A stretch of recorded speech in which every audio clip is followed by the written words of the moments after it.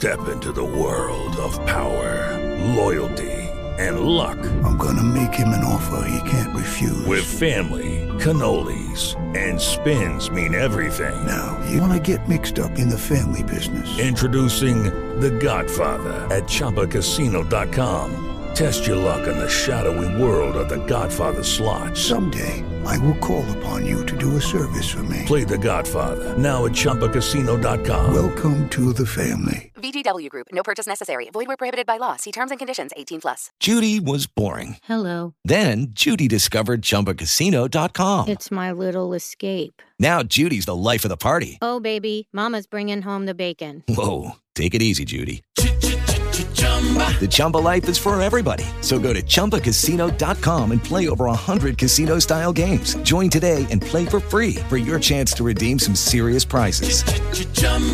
ChumbaCasino.com. No purchase necessary. Void where prohibited by law. 18+. Terms and conditions apply. See website for details. Chapter 8. Mina Murray's Journal. Same day, 11 o'clock p.m. Oh, but I am tired. If it were not that I had made my diary a duty, I could not open it tonight. We had a lovely walk. Lucy, after a while, was in gay spirits, owing, I think, to some dear cows who came nosing towards us in a field close to the lighthouse, and frightened the wits out of us.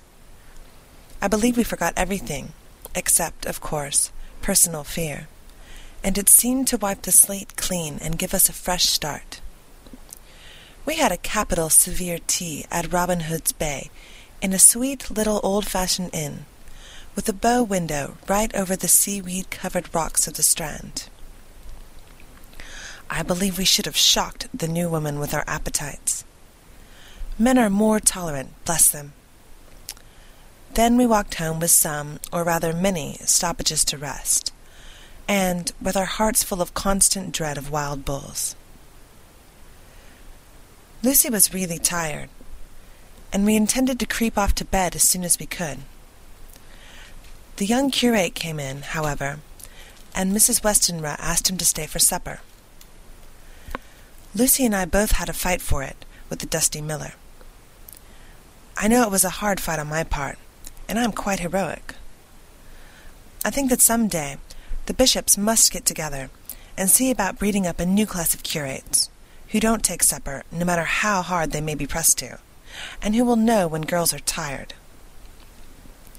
Lucy is asleep and breathing softly. She has more color in her cheeks than usual, and looks oh so sweet. If Mr. Holmwood fell in love with her, seeing her only in the drawing-room, I wonder what he would say if he saw her now. Some of the new women writers will some day start an idea that men and women should be allowed to see each other asleep before proposing or accepting. But I suppose the new woman wouldn't condescend in future to accept. She will do the proposing herself, and a nice job she will make of it too. There's some consolation in that. I am happy tonight, because dear Lucy seems better. I really believe she has turned the corner, and that we are over her troubles with dreaming. I should be quite happy if only I knew of Jonathan. God bless and keep him. 11th August.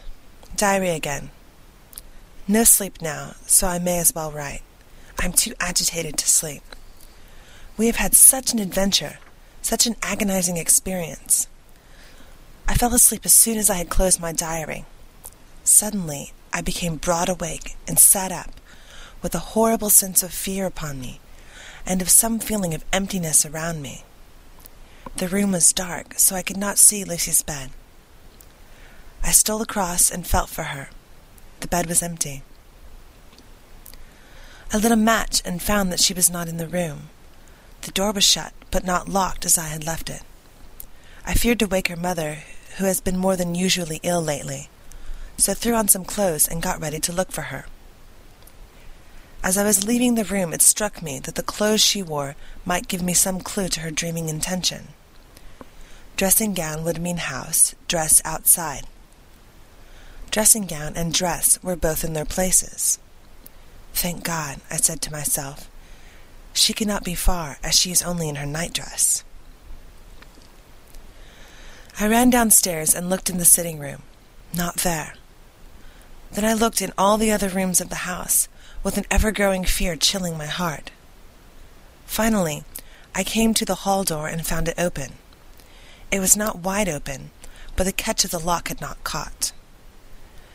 The people of the house are careful to lock the door every night, so I feared that Lucy must have gone out as she was. There was no time to think of what might happen. A vague, overmastering fear obscured all details. I took a big, heavy shawl and ran out.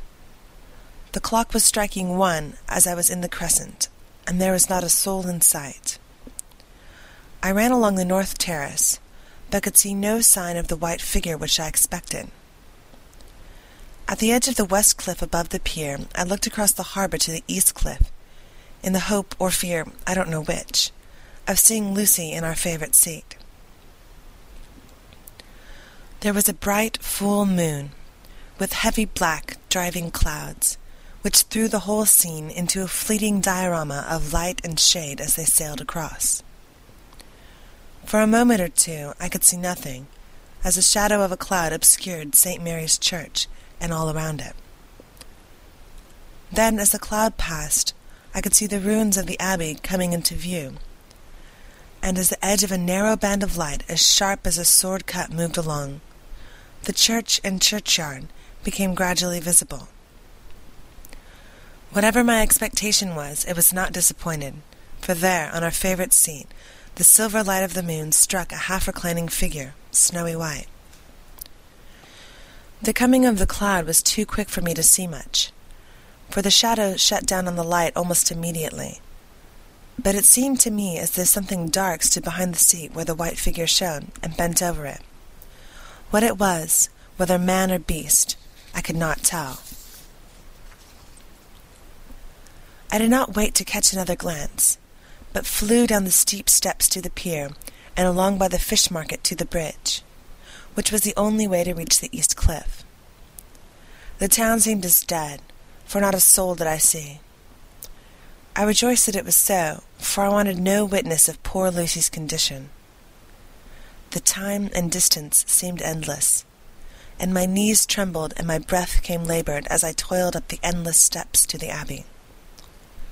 I must have gone fast, and yet it seemed to me as if my feet were weighted with lead, and as though every joint in my body were rusty. When I got almost to the top, I could see the seat and the white figure, for I was now close enough to distinguish it even through the spells of shadow. There was undoubtedly something, long and black, bending over the half-reclining white figure.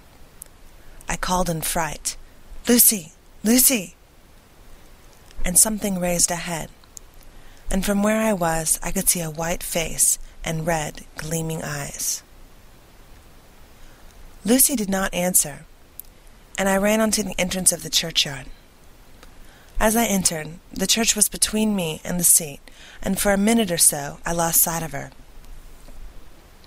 When I came in the view again, the cloud had passed, and the moonlight struck so brilliantly that I could see Lucy half reclining with her head lying over the back of the seat. She was quite alone, and there was not a sign of any living thing about. When I bent over her, I could see that she was still asleep. Her lips were parted, and she was breathing, not softly as usual with her, but in long, heavy gasps, as though striving to get her lungs full at every breath. As I came close, she put up her hand in her sleep and pulled the collar of her nightdress close about her, as though she felt the cold. I flung the warm shawl over her, and drew the edges tight around her neck, for I dreaded lest she get some deadly chill from the night air, unclad as she was. I feared to wake her all at once, so, in order to have my hands free to help her, I fastened the shawl at her throat with a big safety pin. But I must have been clumsy in my anxiety and pinched or pricked her with it, for by and by, when her breathing became quieter, she put her hand to her throat again and moaned. When I had her carefully wrapped up, I put my shoes on her feet, and then began very gently to wake her. At first, she did not respond, But gradually she became more and more uneasy in her sleep, moaning and sighing occasionally. At last, as time was passing fast, and for many other reasons, I wished to get her home at once. I shook her forcibly, till finally she opened her eyes and awoke. She did not seem surprised to see me, as, of course, she did not realize all at once where she was. Lucy always wakes prettily, and even at such a time, when her body must have been chilled with cold, and her mind somewhat appalled at waking unclad in a churchyard at night, she did not lose her grace. She trembled a little and clung to me. When I told her to come at once with me home, she rose without a word, with the obedience of a child. As we passed along, the gravel hurt my feet, and Lucy noticed me wince. She stopped and wanted to insist upon my taking my shoes, but I would not. However, when we got to the pathway outside the churchyard, where there was a puddle of water remaining from the storm, I daubed my feet with mud, using each foot in turn on the other, so that as we went home no one, in case we should meet anyone, should notice my bare feet. Fortune favored us, and we got home without meeting a soul. Once we saw a man, who seemed not quite sober, passing along a street in front of us. But we hid in a door till he had disappeared up an opening such as there are here, steep little closes, or wynds, as they call them in Scotland. My heart beat so loud all the time, sometimes I thought I should faint. I was filled with anxiety about Lucy, not only for her health, lest she should suffer from the exposure, but for her reputation in case a story should get wind. When we got in, and had washed our feet, and had said a prayer of thankfulness together, I tucked her into bed. Before falling asleep, she asked, even implored me, not to say a word to anyone, even her mother, about her sleep-walking adventure. I hesitated at first to promise, but on thinking of the state of her mother's health, and how the knowledge of such a thing would fret her, and think, too, of how such a story might become distorted, nay, infallibly would, in case it should leak out, I thought it wiser to do so. I hope I did right. I have locked the door, and the key is tied to my wrist, so perhaps I shall not again be disturbed. Lucy is sleeping soundly. The reflex of the dawn is high and far over the sea. Same day, noon. All goes well.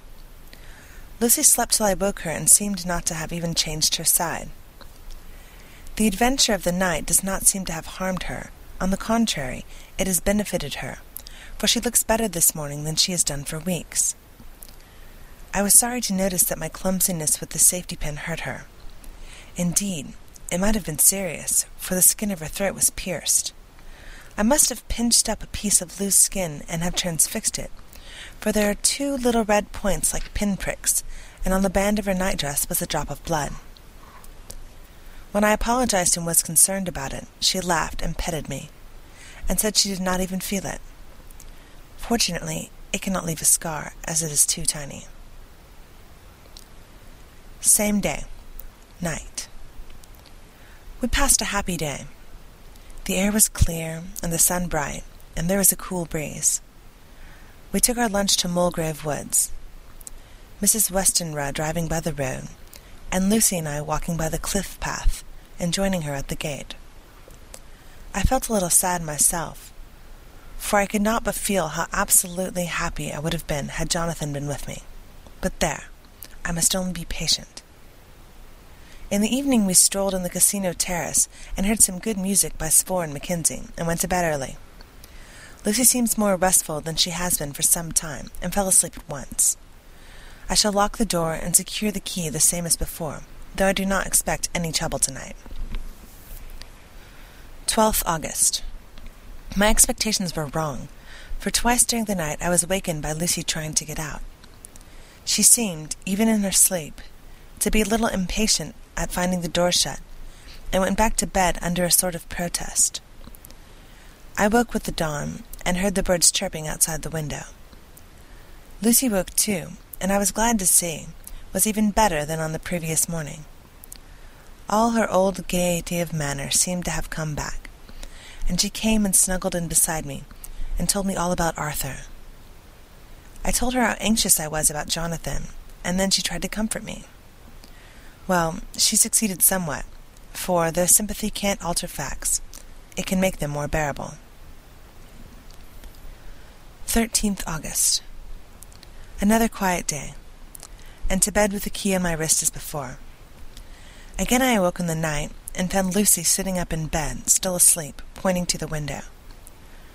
I got up quietly, and pulling aside the blind, looked out. It was brilliant moonlight, and the soft effect of the light over the sea and sky, merged together in one great silent mystery, was beautiful beyond words. Between me and the moonlight flitted a great bat, coming and going in great whirling circles. Once or twice it came quite close, but was, I suppose, frightened at seeing me, and flitted away across the harbor towards the Abbey. When I came back from the window, Lucy had lain down again and was sleeping peacefully. She did not stir again all night. 14th August. On the East Cliff, reading and writing all day, Lucy seems to have become as much in love with the spot as I am, as it is hard to get her away from it when it is time to come home for lunch or tea or dinner. This afternoon she made a funny remark. We were coming home for dinner, and had come to the top of the steps up from the West Pier, and stopped to look at the view, as we generally do. The setting sun, low down in the sky, was just dropping behind Kettleness. The red light was thrown over the East Cliff and the old Abbey, and seemed to bathe everything in a beautiful rosy glow. We were silent for a while, and suddenly Lucy murmured, as if to herself, "His red eyes again. They are just the same." It was such an odd expression, coming apropos of nothing, that it quite startled me. I slewed round a little, so as to see Lucy well without seeming to stare at her, and saw that she was in a half-dreamy state, with an odd look on her face that I could not quite make out, so I said nothing, but followed her eyes. She appeared to be looking over at our own seat, whereupon was a dark figure seated alone.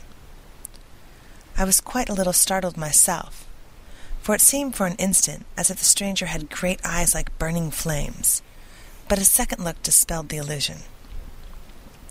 The red sunlight was shining on the windows of St. Mary's Church behind our seat, and as the sun dipped there was just sufficient change in the reflection and refraction to make it appear as if the light moved. I called Lucy's attention to the peculiar effect, and she became herself with a start, but she looked sad all the same. It may have been that she was thinking of that terrible night up there. We never refer to it, so I said nothing, and we went home to dinner. Lucy had a headache and went early to bed. I saw her asleep, and went out for a little stroll myself. I walked along the cliffs to the westward, and was full of sweet sadness, for I was thinking of Jonathan. When coming home, it was then bright moonlight, so bright that, though the front of our part of the crescent was in shadow, everything could be well seen. I threw a glance up at our window and saw Lucy's head leaning out. I opened my handkerchief and waved it. She did not notice or make any movement whatever. Just then, the moonlight crept round an angle of the building, and the light fell on the window. There distinctly was Lucy with her head lying up against the side of the window-sill and her eyes shut. She was fast asleep, and by her, seated on the window-sill, was something that looked like a good-sized bird. I was afraid she might get a chill, so I ran upstairs, but as I came into the room she was moving back to her bed, fast asleep, and breathing heavily. She was holding her hand to her throat, as though to protect it from the cold. I did not wake her, but tucked her warmly. I have taken care that the door is locked and the window securely fastened. She looks so sweet as she sleeps, but she is paler than is her wont, and there is a drawn, haggard look under her eyes which I do not like. I fear she is fretting about something. I wish I could find out what it is. 15th August. Rose later than usual. Lucy was languid and tired, and slept on after we had been called. We had a happy surprise at breakfast. Arthur's father is better, and wants the marriage to come off soon. Lucy is full of quiet joy, and her mother is glad and sorry at once. Later on in the day she told me the cause. She is grieved to lose Lucy as her very own, but she is rejoiced that she is soon to have someone to protect her. Poor dear, sweet lady. She confided to me that she has got her death warrant. She has not told Lucy, and made me promise secrecy.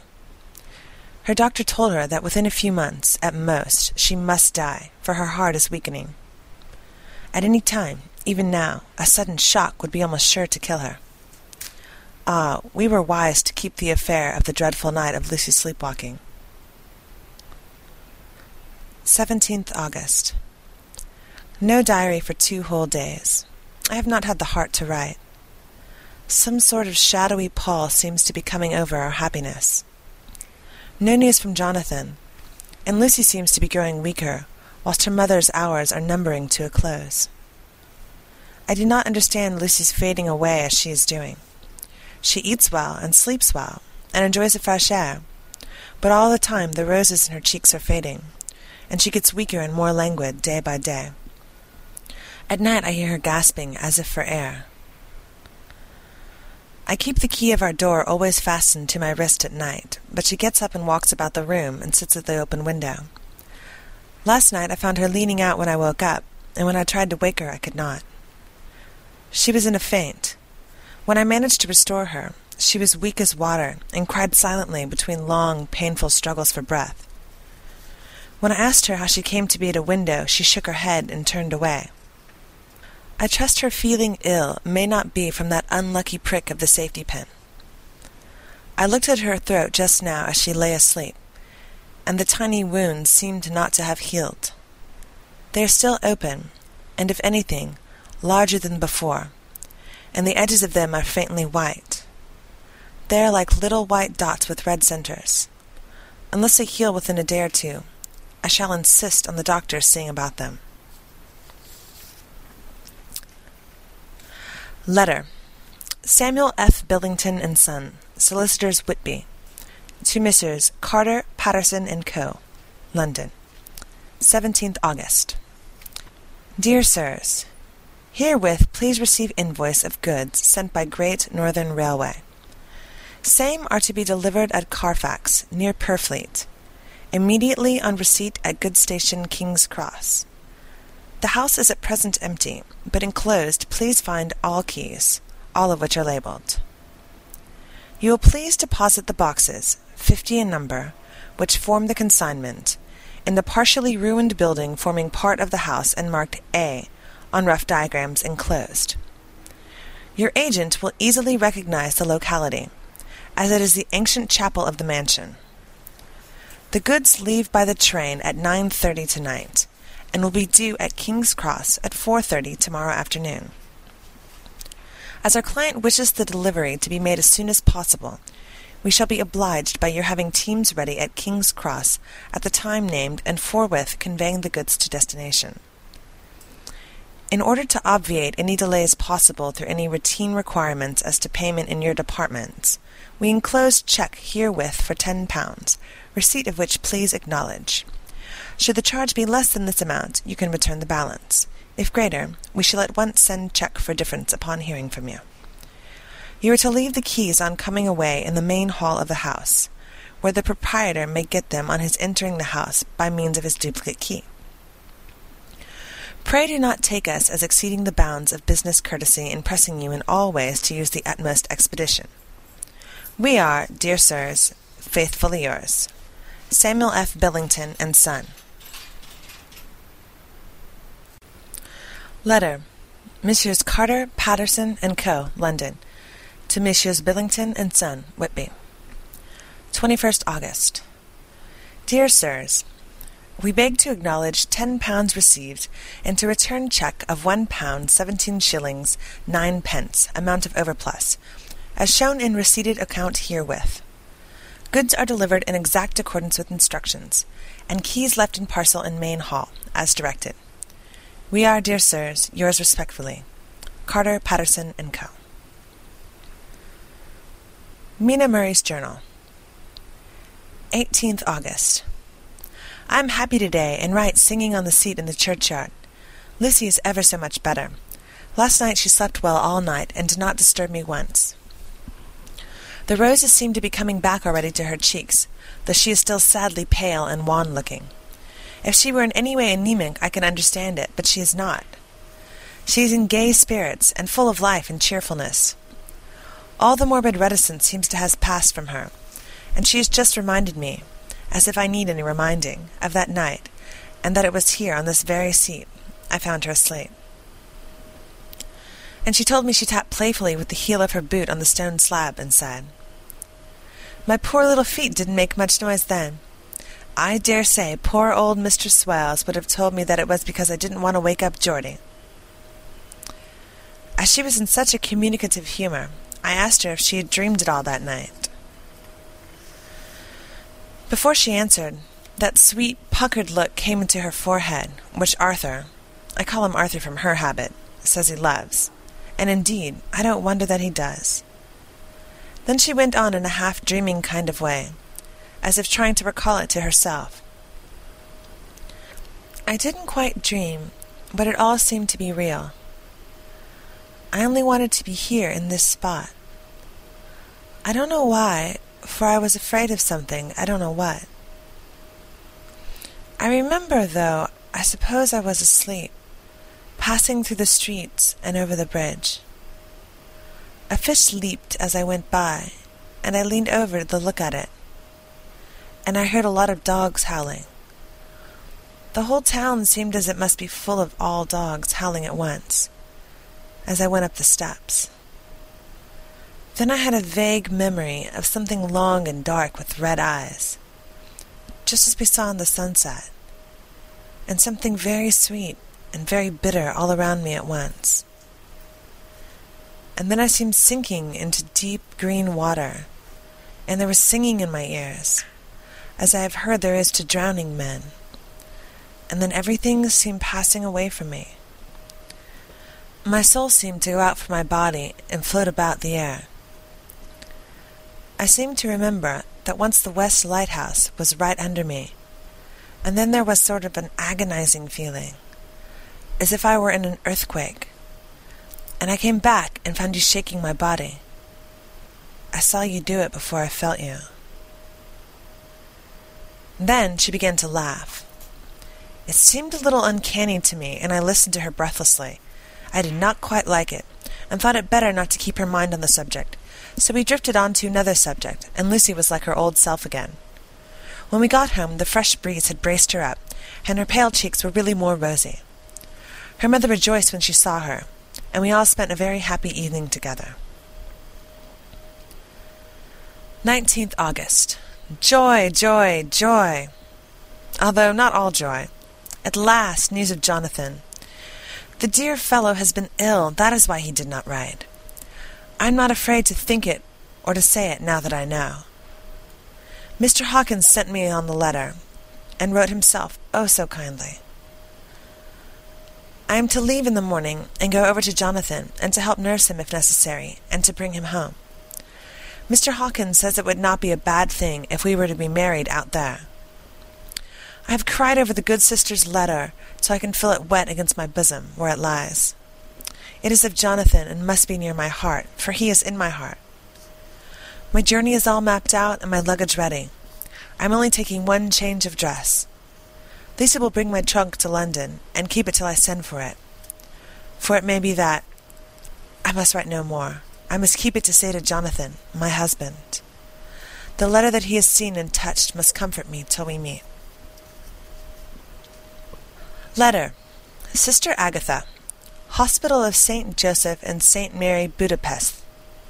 To Miss Wilhelmina Murray. 12th August.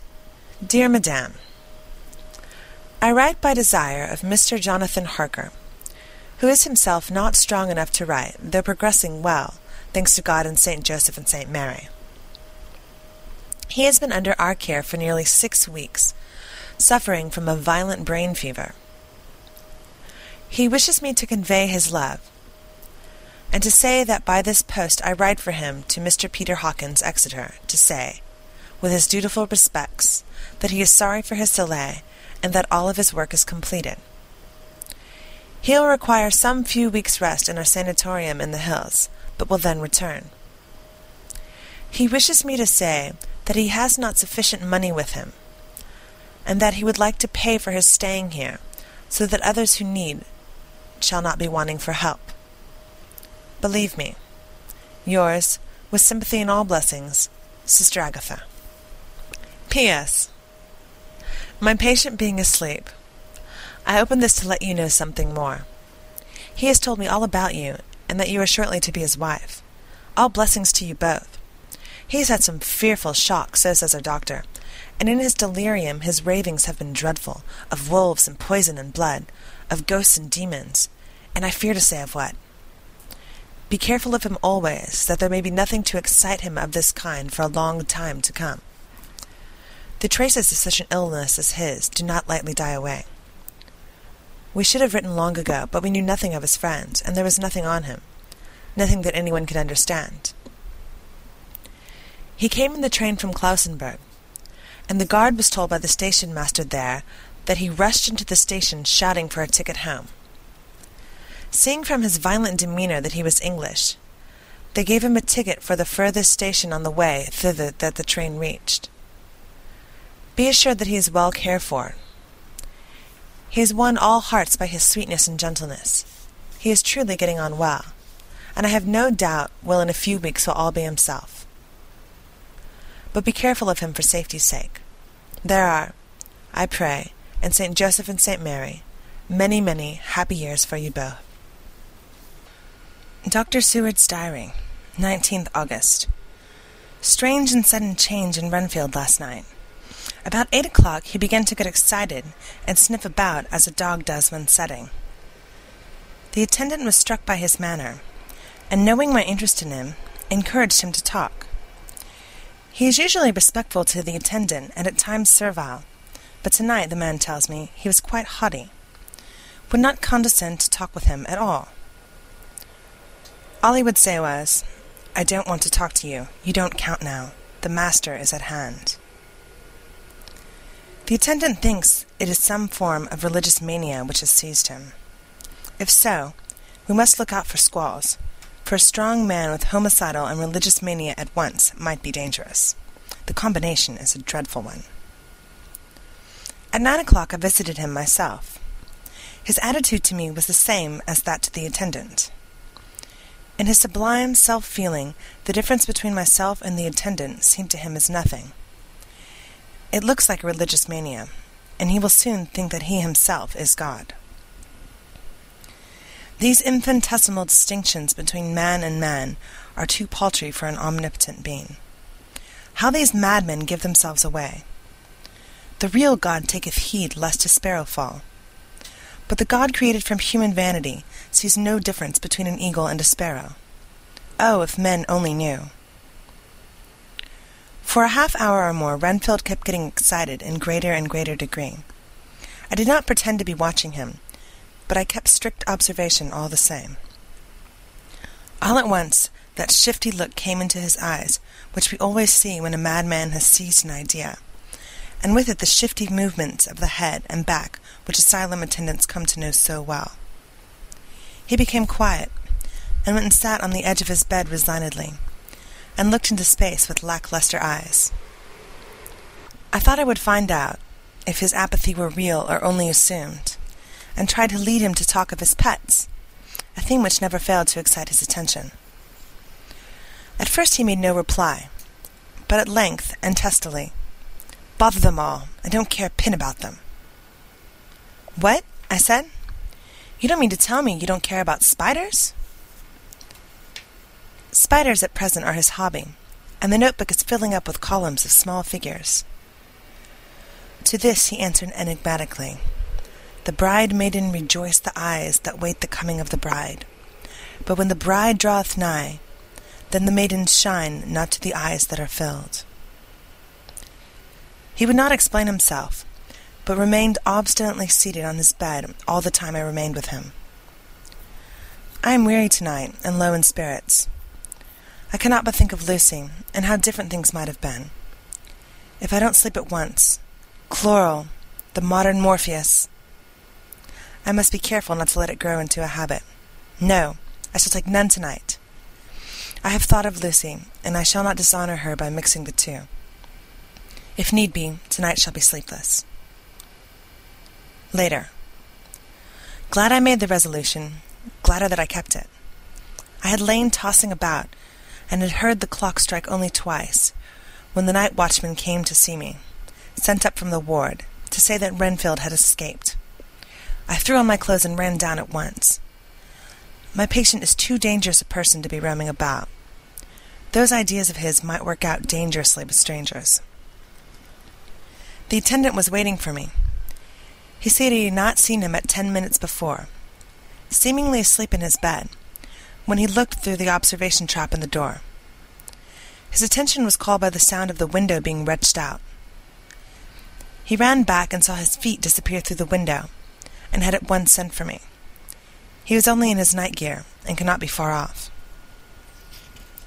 The attendant thought it would be more useful to watch where he should go than follow him, as he might lose sight of him whilst getting out of the building by the door. He is a bulky man, and couldn't get through the window. I am thin, so with his aid I got out, but feet foremost, as we were only a few feet above the ground, landed unhurt. The attendant told me the patient had gone to the left, and had taken a straight line, so I ran as quickly as I could. As I got through the belt of trees, I saw a white figure scale the high wall which separates our grounds from those of the deserted house. I ran back at once, told the watchman to get 3 or 4 men immediately, and follow me into the grounds of Carfax, in case our friend might be dangerous.